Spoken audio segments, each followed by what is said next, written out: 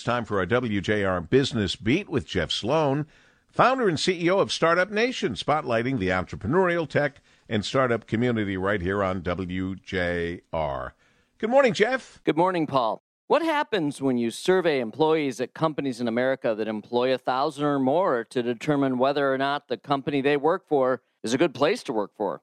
One of the things that happens is that you begin to learn based on responses what matters and what doesn't to employees and what companies can do to ensure a good quality work experience for their team.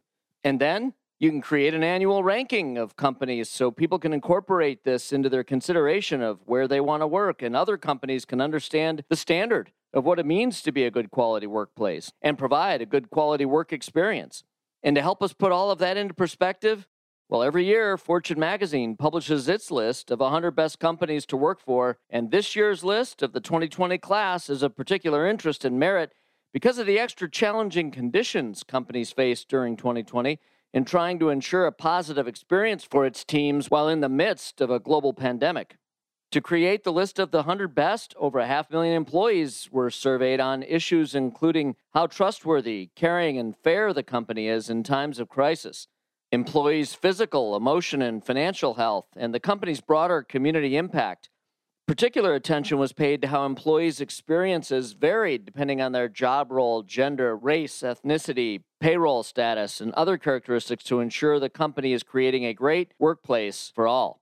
And this year, well, a beloved local company has made us proud in that it landed in the top 5 on the Fortune list. That company, the Great Rocket Companies. That's right, Rocket Companies of Detroit, Michigan comes in at number 5. Just for kicks, Cisco, Salesforce, and Hilton finished 1, 2, and 3.